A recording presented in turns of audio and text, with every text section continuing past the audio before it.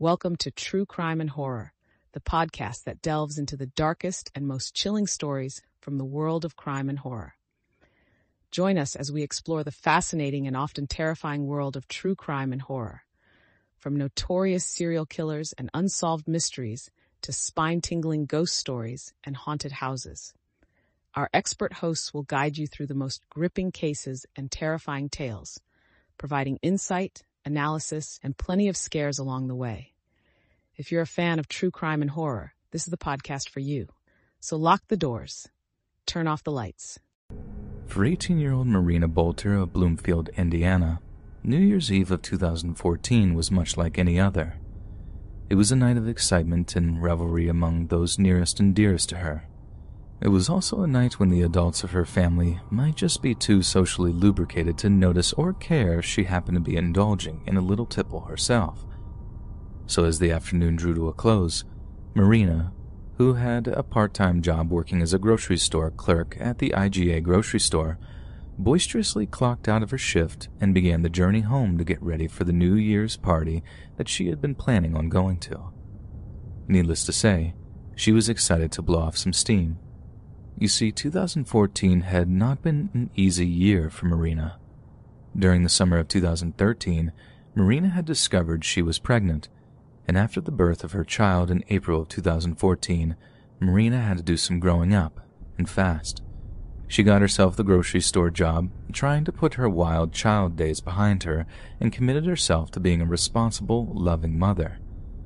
But God laughs at well-laid plans, and tragedy was about to befall her. In August of 2014, a violent argument erupted at the family home between her older sister and her boyfriend. The argument quickly became physical, one in which household items were thrown around the home, and in a horrendous stroke of misfortune, Marina's baby was injured in the melee.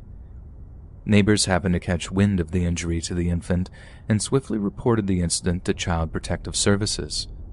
A social worker was dispatched to the home, who, with a heavy heart, made the decision to remove the child from the home and place them into foster care.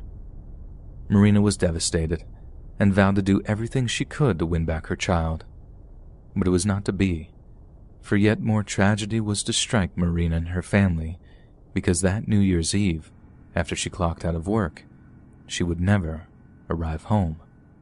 In fact, as people would come to learn, it was as if though she had simply dropped off the face of the earth.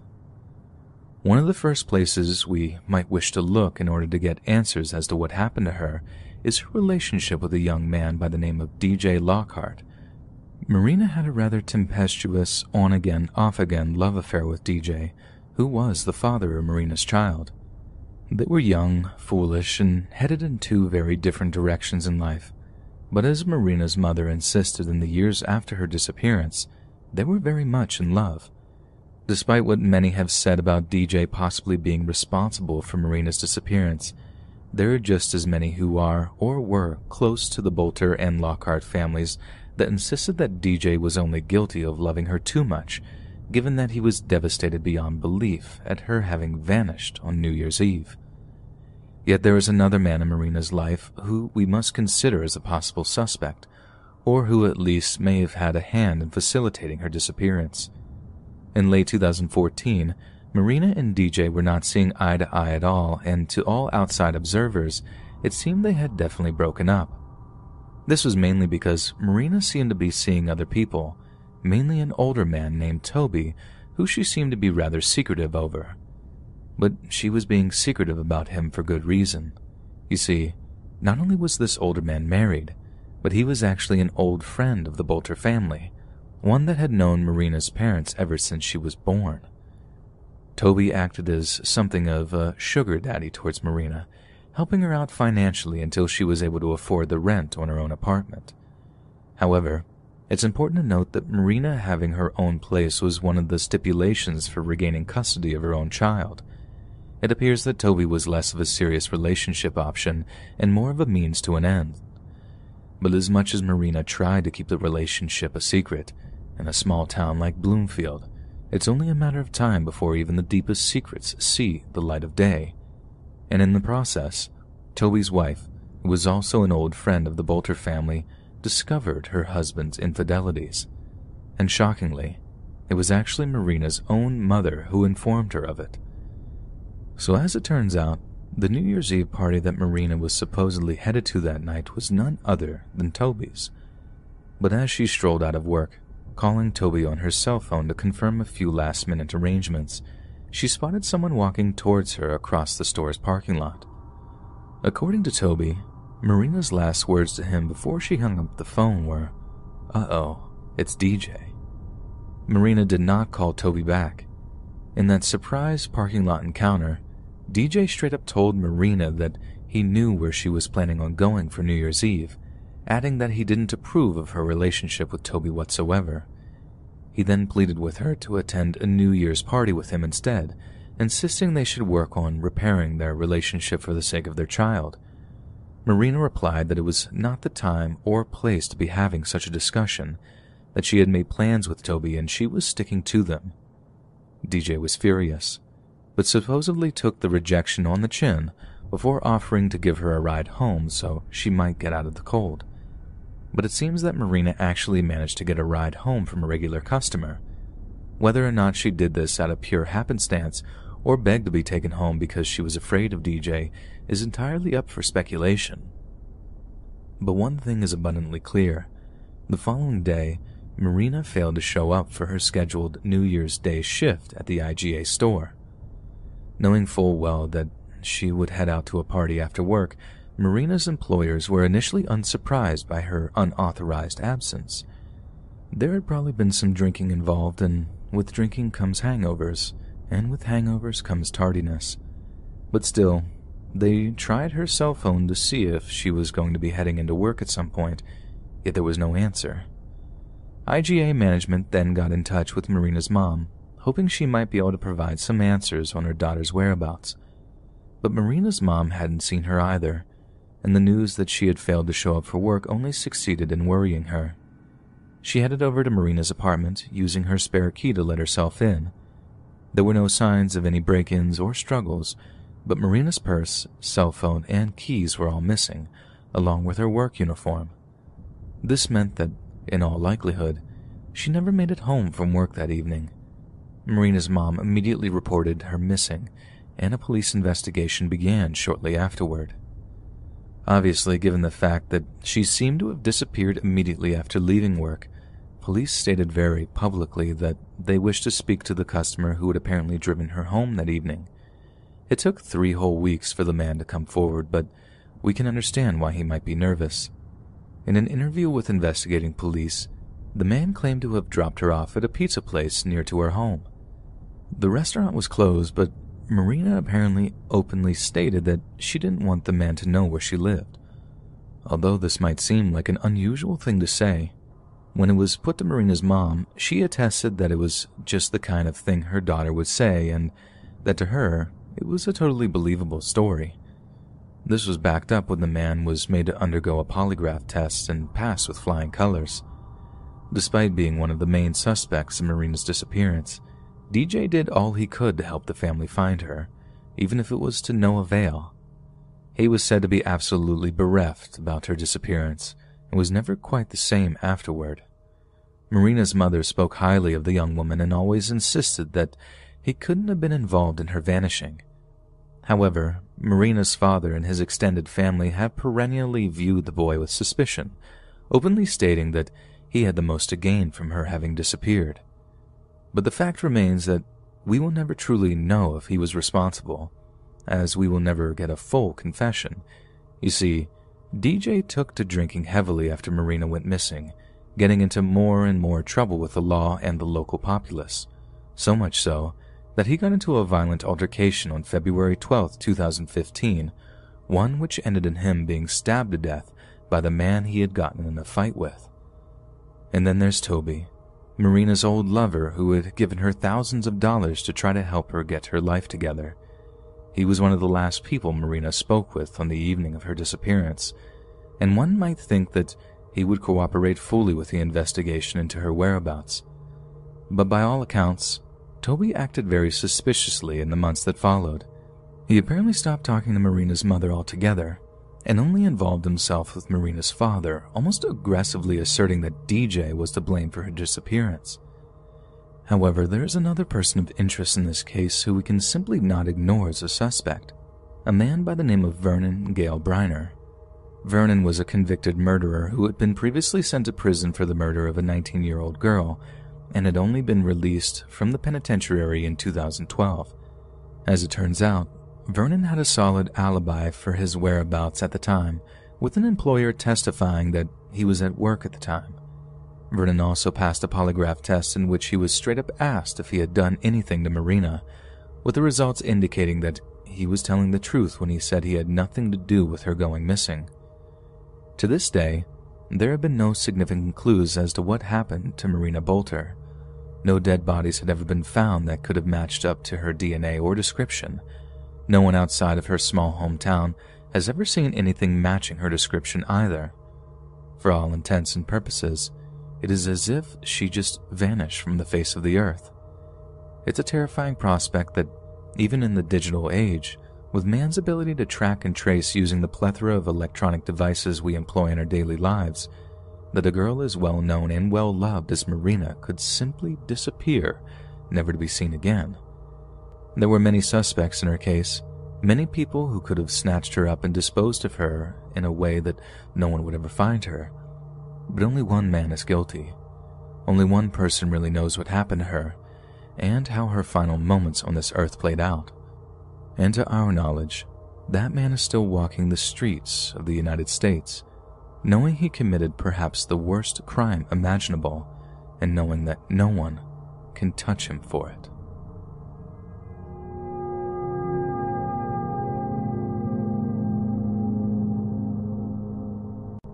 The Melbourne suburb of Pakenham is one of the wealthiest areas in all of Australia. The area is home to several large mansions that house some of Melbourne's most successful business people, boasting sprawling estates with luxury amenities such as swimming pools, boating lakes, and even small-scale golf courses. It's one of these mansions that 45-year-old Michael Griffey called home. He lived with estranged wife Diane, along with children that Michael hardly saw due to his busy work schedule. He would often spend long periods of time living in an apartment he owned in Melbourne itself, using it as a kind of base of operations for his many business ventures, including the parent company D&M Plaster Transport. On December 31st of 2004, Diane and the children were hosting a huge party to celebrate the coming of the new year. Scores of guests swarmed around the grounds of their stunning estate, eating canapés, drinking champagne, and looking back over a year that had brought many of them great financial success. But Michael himself was nowhere to be found. When asked, Diane replied that he was home, but that she had not seen him, and was probably milling around somewhere in a drunken haze, socializing with business associates or eyeing up the young cocktail waitresses that floated around with silver trays laden with luxury food and drink. But the reality was something far more disturbing, because although Michael was indeed on the property, just not in the state his loved ones imagined him to be. Because on the evening of January 2nd, 2005, his wife Diane, along with their 17-year-old daughter Cassandra, walked into one of the second-floor office spaces to find Michael lying dead in a pool of his own blood. The mansion was vast, with so many rooms that Michael was found to have been dead for days, simply lying in a room that none of the family had been in for quite some time. The investigating coroner determined through tissue analysis that Michael had been bludgeoned to death at around 3 p.m. on December 29th. Whoever had murdered him had then wrapped his bloodied corpse in a striped bedsheet before attempting to hide it under a tarp. There were 3 large and seemingly fatal wounds on his head, and one obvious defensive injury to his wrist, indicating that he had attempted to fight off his attacker before being overpowered and killed with a blunt object. Police discovered that Michael's wallet and cell phone had been stolen from the property, and that $1,000 Australian had been removed from a safe that only 3 people, one of which was Michael, had the combination to. They also found that 2 pages had been torn from a journal that his family said had a meticulous record of his movements and business dealings. Given that Diane was the beneficiary of both of Michael's life insurance policies, which were valued at almost $2 million, she was one of the first people to be considered as a suspect. Police discovered that not only had she written bad checks in the time before he was killed, but that in the short time before his death, Michael had complained to his friends that his wife was mishandling money, and that he could use this fact to gain the upper hand when it came to dividing up the family finances in the event of a divorce. It was also discovered that Michael was having multiple affairs and financially supporting other women, and that the main reason he was staying in central Melbourne so much was not because of business dealings, but because it afforded him time to indulge in his extramarital affairs. However, he had not done a very good job of keeping this a secret from Diane, and text message exchanges made this very evident indeed. However, Diane's lawyer prevented her from commenting on how this made her feel, and this, along with the other evidence of her financial misdealing, made her the #1 suspect in her husband's murder. She was arrested in 2007, and preliminary hearings began shortly after. Yet the case was not to be a simple one by any stretch of the imagination. Not only was there simply not enough evidence to really charge Diana with Michael's murder, but a number of other twists and turns in the case meant that pinning down a definitive suspect became almost impossible. Bizarrely, during the preliminary hearings of the case against Diane, her and Michael's daughter, Cassandra, the very same one who had found his body on that fateful day in January of 2005, actually attempted to confess to his murder. Despite her insistence that it was she that beat her father bloody in the days after Christmas before attempting to hide his body with a sheet, police noticed a series of inconsistencies in her story and dismissed it as a false attempt to implicate herself in something she had nothing to do with. But the question would cast a shadow on the entire affair for the duration of the investigation. Just why exactly would Cassandra want police to believe that she was the murderer? Police also investigated Michael's son, Kenny, who was something of a playboy, living a fast lifestyle with fast cars and even faster women. There was every reason to believe that he too needed money, but again there was very little evidence to suggest that he had even had it in him to plot the murder of his own father, let alone go through with it. Police managed to secure an interview with one of Michael's mistresses, a woman by the name of Jillian Gold, who had apparently been engaged in an affair with Michael for the better part of 5 years. She knew that she was not the only woman whom Michael had been seeing, but since he had essentially funded her lifestyle and was not written to his will, there was absolutely no reason to believe that she was the one who had killed him. However, there was a chance that since Michael was known to partake in sugar daddy-style relationships, that breaking it off with one of his so-called sugar babies had resulted in an argument that may have resulted in a kind of revenge killing. But since Jillian was completely ignorant of these other women's identities, she couldn't point police in their direction, and the investigation into being an affair-related murder floundered. Police then got in touch with Katrina Fitzpatrick, Michael's sister, who told the police of a rather worrying encounter she shared with her brother in the time before her brother's death. Around a month before he was found dead, Michael got in touch with Katrina in an attempt to arrange a meetup with her. She had dithered over a time and place, citing her busy work schedule, but Michael had almost violently insisted that they meet as soon as possible. They met in a high-end cafe in downtown Melbourne, and from the get-go, Katrina noticed that Michael appeared to be acting extremely shadily.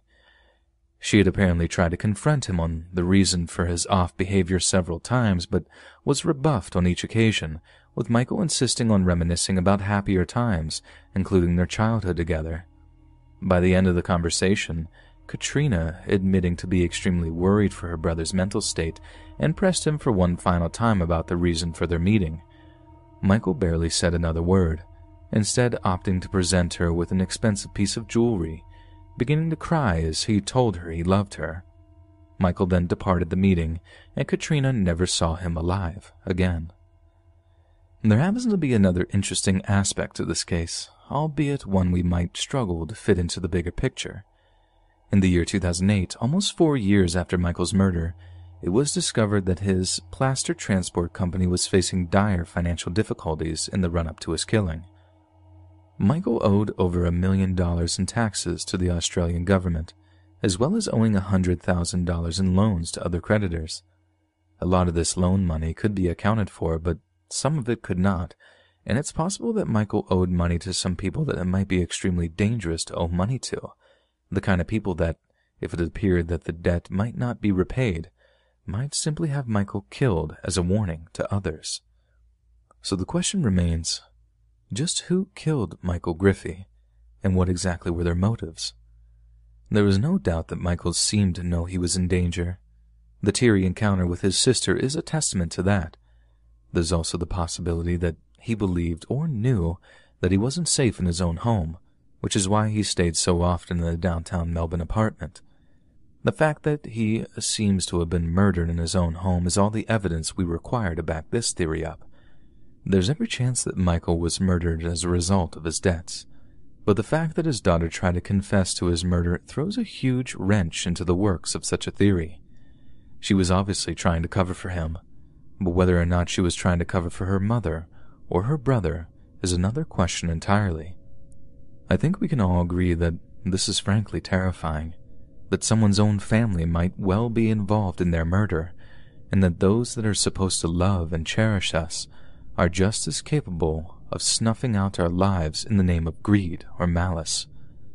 Whether or not answers will finally come out regarding his death is anyone's guess, but for the time being, Michael's death will remain yet another unsolved mystery, and his killer is free to walk the streets.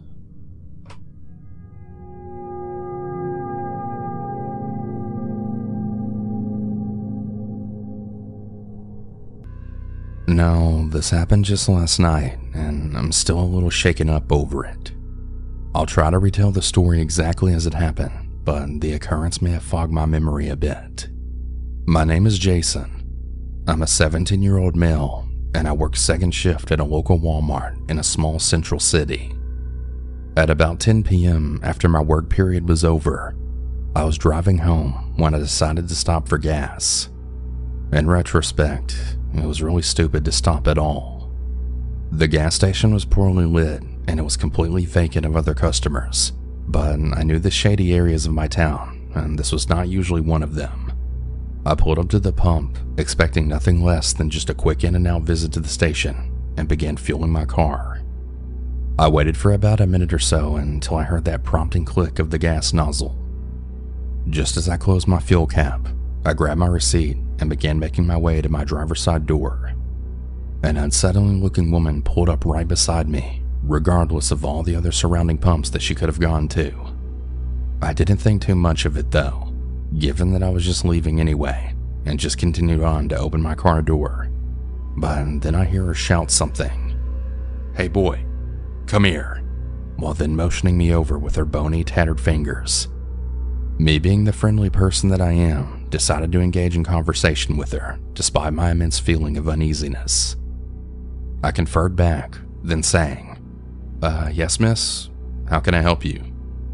I now realized that I should have put more consideration into my words, as she then said, "Yeah, I need you to come over here and pump my gas for me," which I thought to be a bit odd considering she looked perfectly capable and she didn't even give me a reason as to why she couldn't do it herself.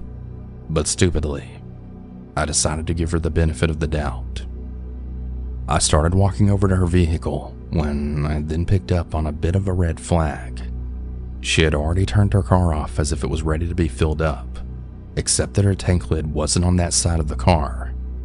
Once again, I just gave her the benefit of the doubt and then thought, well, maybe she just forgot which side it was on, and continued round to the pump nearing her car, and then I saw it. The second big red flag, just on the other side of her car, was a light that I could vaguely see through her window, hence illuminating everything within the back seat of the car. Even through the densely tinted window of her sliding van door, I could vaguely see the silhouette of at least two grown men staring right at me. When she noticed I had saw them, her entire demeanor completely changed. Her face looked cold as snow, and then turned into an angry, frustrated look. And that was it for me. There were too many bells that were going off in my head telling me to get the hell out of there. Just as I began to back up towards my car, she started screaming at me, demanding me to come back. I then bolted to my driver's side door, which was luckily left unlocked, turned on my engine, and then threw it into drive. I booked the hell out of that gas station without a second thought. Luckily, they didn't appear to follow me as I got onto the more far-populated interstate. It also didn't occur to me to contact the police at the time since I was so in shock. I just really hope they didn't find another victim because of me not informing the proper authorities about it. It's a really scary world out there, so if you ever have an uneasy feeling in your gut like that, trust it. To both those creepy men and that woman, I just pray and hope I never see you guys again. Back during summer breaks when I was a kid, I was pretty much glued to my mom during the daytime. Everywhere she went, I went too, as I guess she just didn't trust me to stay home alone. I can't blame her. I was definitely a little menace when my age was still in single digits. But actually, maybe she should have left me home alone because taking me everywhere with her resulted in the single scariest moment of my childhood. So, one day, we head out on a grocery run real early in the morning, and since I was still half asleep, I pretty much refused to get out of the car. Since she was only planning on being a couple of minutes at the most, she agreed, then scurried off into the store as I closed my eyes and decided to take a nap. Oh, an important point, I climbed into the back seat to do this, then cuddled up under the blanket that my mom kept back there. Keep this in mind for what comes next. The next thing I know, I hear the car door opening again. So I open my eyes thinking, wow, that was fast. And that's when I see that the person who just sat down in the driver's seat is not my mom. It's some dude with a shaven head, and I still remember all the scabs on the back of his head as he started doing something under the dash, something which I now know was hot wiring or whatever you want to call it. I remember being so scared that all I could do was watch, thinking, I don't know you. What in God's name are you doing my mom's car? I didn't expect him to start it because even though I was incredibly young, I knew that he had to have those special keys to make the car move. But then out of nowhere, the engine starts, after which the guy shuts the door, starts driving my mom's car out of the parking lot. Only then did I start to scream because it hit me that I might never actually see my mom again. This random guy wasn't just stealing my mom's car. He was stealing me, too. The moment the screams left my mouth, the guy slammed on the brakes so hard that it almost threw me off the back seats. He spins around, and I'll never forget how this guy had actual facial tattoos. These are scary enough to see on another adult, but since I was only like a kid at the time, I just figured this dude was a straight-up demon. He looks at me and then just screams, "Get out of the car, kid!" I didn't even have to be told twice. Even though I was still in my PJs, I practically jumped out of the car, still bawling, and just ran towards the grocery store as the car drove off. I can only imagine how horrible it must have been for my mom to have her kid come sprinting into the store in floods of tears, screaming, "Mom, Mom, someone just tried to take me away," then having to piece together all the info to realize that she almost lost her only son. These days, I totally take blame for the whole thing. I shouldn't have been such a lazy little brat, and the whole thing would just be a non-event to me. It'd be the day our car vanished, not the day I almost accidentally got kidnapped. I always tell my mom not to feel guilty about it, as basically all is well that ends well, right? But still, the whole thing definitely tops the list of my most frightening childhood memories.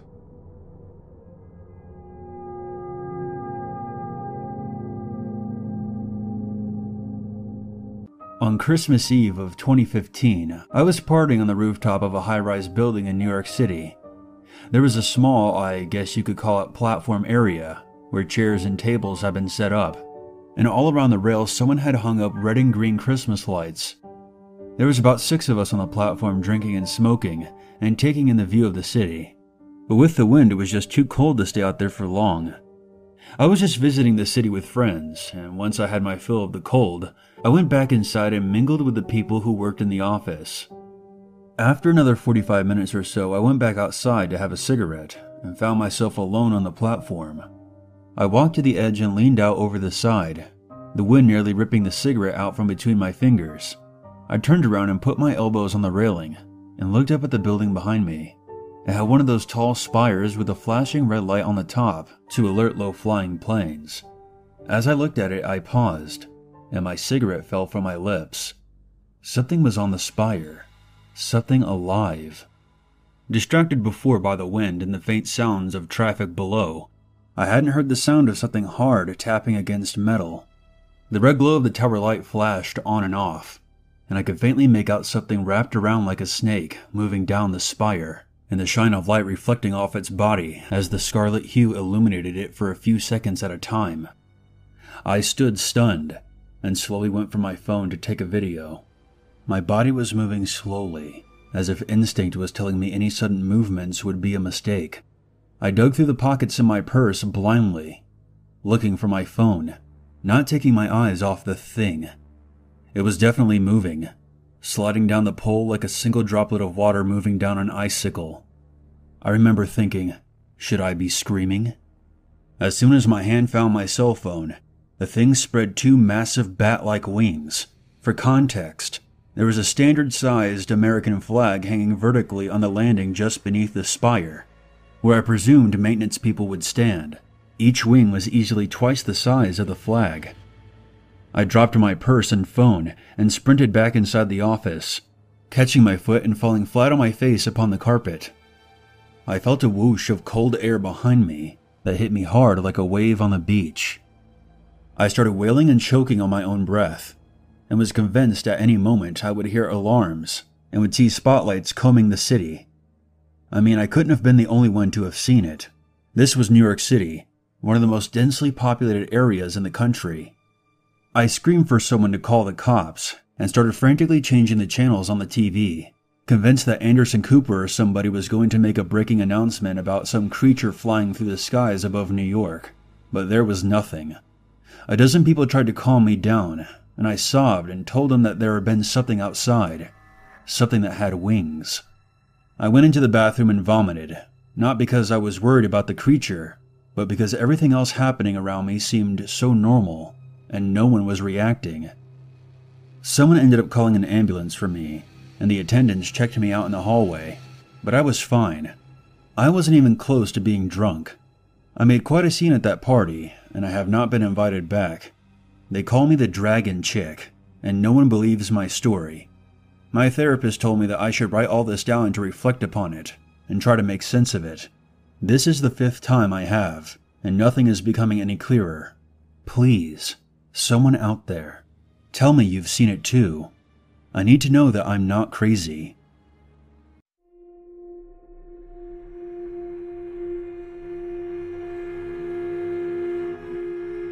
Can you see me? Hello? Can you find me? Can you find me? I'm here. Behind you, look. Behind you. I'm behind you. I am right behind you. Don't be scared. I just want to play a game with you. Hey!